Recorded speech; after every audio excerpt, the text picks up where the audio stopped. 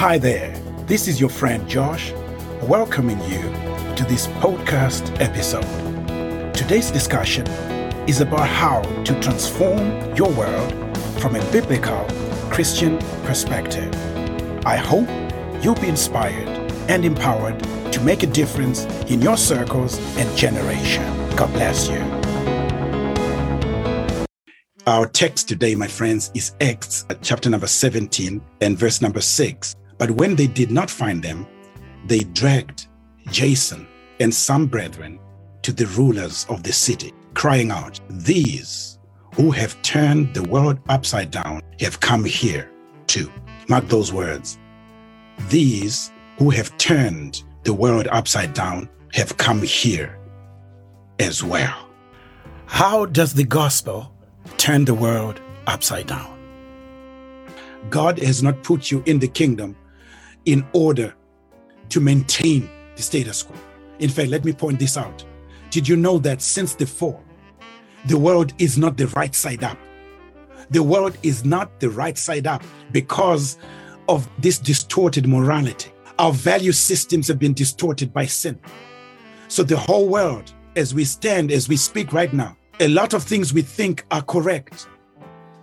A lot of things we accept as normative, they are not correct because the world is already upside down. But when you try to correct it, to bring it the right side up, those that are accustomed to the wrong way of living, they will scream and shout because they feel like you're disturbing their norm. They are used to the world as it is, to the sin, to the corruption.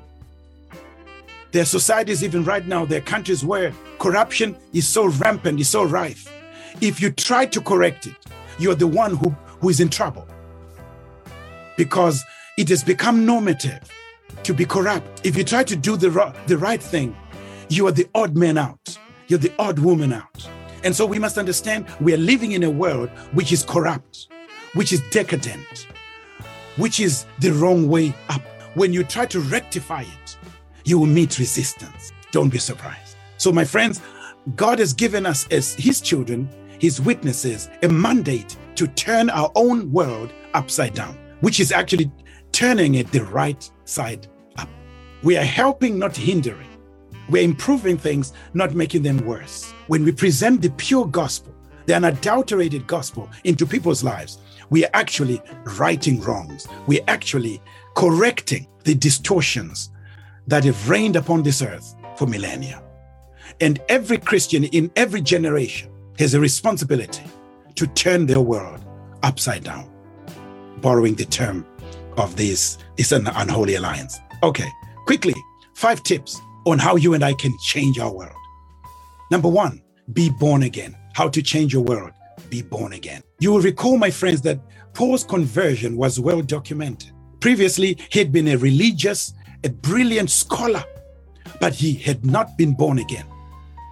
And he was not able to make a difference. He was not able to change the world. In fact, he tried to use force to get people to follow his way of thinking, his own religion, and it did not work.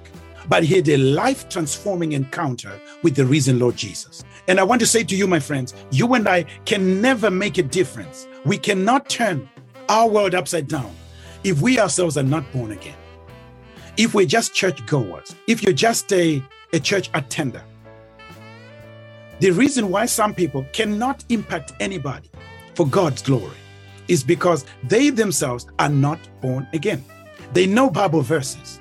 They know church ways, but they're not born again. Can I ask you, my dear friend, are you born again? I've discovered over the years that some of the problems we have in the church are that we have some people who are familiar with church culture, but they're not familiar with Jesus. They are in the church, but they're not saved. They look like Christians. They dress like Christians, but they're not born again, and they cause a lot of havoc in the church. Don't be one of them. Be born again. Make sure you've surrendered your life to Jesus. I had to do it. My dad was a pastor. I was brought up in the church. And for many years, I assumed that because I was brought up in a good Christian family, so I was automatically also a Christian. I was shocked in my late teens to discover that no, it is not automatic. I have to personally surrender. Even if I like church, even if I love the Bible, but loving the Bible and surrendering my life to God are two different things. Are you born again? Give your life to Jesus. If you want to change the world, the starting point is to surrender your own life to Jesus. So that is the starting point. And that's how Paul was able to make a difference. First of all, he got saved himself. Secondly, write this second one.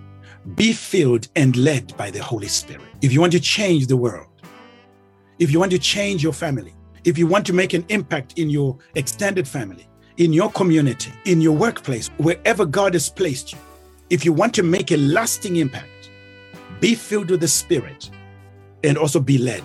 Some Christians are filled with the Spirit and they receive one or two gifts of the Spirit and they settle on that. But it's one thing to be filled one-off, but it's another to continually be filled.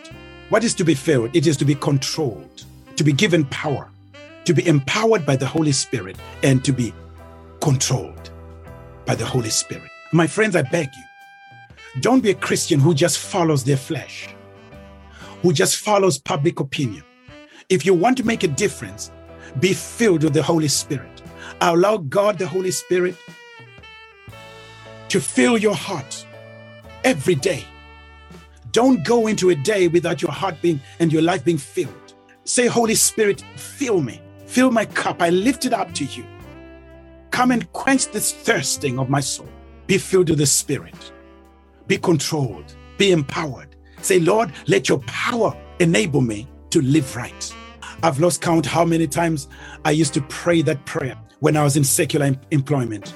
Before I'd go out to work, I'll say, Lord, please lead me as I go out. Use me to touch somebody's life. Use me, Lord. May your power speak through me in the ordinariness of my day-to-day living, in the exchanges, in the encounters I'm having with my colleagues and my students and everyone that I meet. Lord, I pray that my life may make a difference. Only the Holy Spirit can help you to make a difference. Be filled with the Spirit. I'm not just talking about speaking in tongues. I'm talking about being empowered by the Spirit every day, empowered and controlled.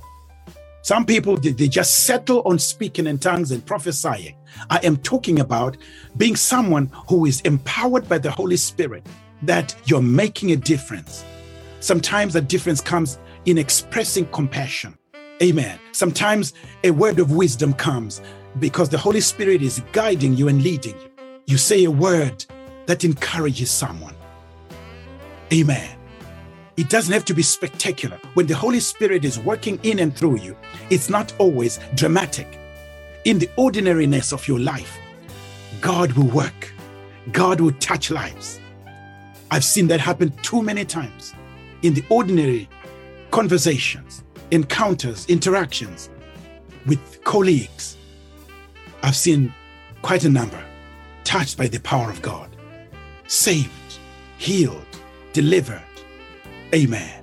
May that be your portion as well. Allow the Holy Spirit to use you for God's glory in your context. If you're at university, let the Holy Spirit use you. It's not about speaking with a megaphone. It's not about standing on the parapet. No, it's not even being on the pulpit. No, it's just about being available for God to use you in the ordinariness of your life at university, at school, at work, at home, in various meetings, wherever you are. Be a vessel that the Holy Spirit can use. Let him lead you. You notice in Paul's ministry that sometimes he would plan to go somewhere else with the gospel, but the Spirit would say, no, come over to Macedonia. Hallelujah. You know, his ministry was led. Some of you are filled with the Spirit, but you're not led. You're not intentionally allowing the Holy Spirit to direct your steps. I know that's a blessing. I know someone is blessed by that word. So first of all, be born again in order to change your world. Secondly, be filled and led by the Spirit. Thirdly, be clear about your message. Don't be hazy. Don't be vague. Know what you believe. What is the gospel? Sometimes we don't make a difference because we ourselves as Christians, although we are saved, but we are all mixed up as far as what is our core message? What is Christianity all about? I've seen people who dwell on dressing, and they're busy judging people who dress in a certain way. So the focus is diverted from the core business of the gospel. Listen to me. I don't care how you dress. I care about how your heart is. I care about whether or not when you die, you go to heaven. I care about your eternal life. I don't care about your hairstyle. I've seen people that are so obsessed with people's looks, people's hairstyles. They discuss how people look, how they are dressed. If they're women, whether their skirts are long enough. If they're men, whether they're wearing the right kind of gear and so on, and hairstyles. Come on, church. Come on, Christian. People can be dressed smartly and be going to hell. Women can have the right kind of lengths of dress. Hello, the right length of skirt and still go to perish. My dear friends, the gospel is about Jesus. Paul was very clear. He did not talk in his message about what not to eat, what not to drink. He was not dwelling on all those matters. And sometimes contemporary Christians are diverted from the core message. And we start talking about a lot of things that are peripheral to the gospel, that are not central. Can I tell you in one word? The gospel is about who? Jesus. Give people Jesus, my friend. Don't give people do's and don'ts. Give them Jesus. When someone has a genuine encounter with Jesus Christ, they will change a lot of these things. There are things we're concerned about that can only be changed by a real encounter with Jesus. Can I remind you, my friends, be clear about what you believe. The gospel is about this man called Jesus of Nazareth, a man sent by God to die for the sins of the whole world. He died and he rose again, and he ascended to the right hand of the Father. And he's the answer for the whole world today. He's the Savior of the whole world. It's all about Jesus. I invite every Christian to once again restore Jesus to the central place in your life. People don't need all these other things. In the Gospels, the Bible records that there are some Greeks rather, who came to the disciples and they said, we want to see Jesus. And I believe today there are thousands and millions of people who are looking for witnesses in their homes, in their families, in their churches even, in all kinds of places, who can just show them Jesus. Don't give people your denomination. Don't give people your do's and don'ts, your doctrines. Don't give people even your pastor. Give them Jesus. Oh, I want to be that pastor that points people like John the Baptist. Behold the Lamb of God that takes away the sin of the world. A true gospel always points people to Jesus. I rest my case. Fourthly, be strategic. If you have a message and no strategy, you will not achieve anything. Paul was born again, filled with the Spirit, led of the Spirit, very clear about his message. But he was strategic as well. What is a strategy? A strategy is the method of getting to your goal. You see, if you have a vision, but no strategy, you will not achieve it. If you have a goal, but no strategy, you cannot get there. Strategy is the way to get there. Some people put it this way. You need a vision. The vision is there, where you want to go. But you need steps that take you where you want to go. Paul was very strategic. When he gets to a town, when you read the text we've read, Whenever he went to any town, he would visit the synagogues. He would look for a platform. He would look for a place where people who are seeking the light of God, people who are ripe and ready for the gospel, where they were. He looked for places, platforms where people used to patronize. And so must you and I, my friends. If you want to change your world, you must identify in our generation now relevant platforms. Ask the Holy Spirit to lead you. What are the platforms available where God has put you, where you can speak? Some of them are virtual platforms. Some of you are part of family chat groups. What is your contribution on your family chat? Are you the one who's known for always bringing jokes? Are you the one who's known for always bringing controversy? Maybe that's a platform that God has given you to shine the light of God. What is your contribution in these platforms? My assignment to you is find platforms that are available where you can shine the light, where you can add value, where you can make a difference. And that's how you begin to change the world. Hallelujah. You change the world one person at a time. Hallelujah. You can change the world. If you're clear about your message, as 1 Peter 3:15 says, we need to be clear about our message. If you're clear about your message, you can change the world. The last one is be persuasive. Be persuasive. Don't be coercive. The Bible records that Paul reasoned with the people from the scriptures. He explained the scriptures. He proved that Jesus was the prophesied Messiah. We must also be ready always to give a reason for the hope that is within us. The Bible says that in 1 Peter 3:15. Remember that previously Saul had sought to coerce people to comply, but now he persuaded people. Influence is your tool.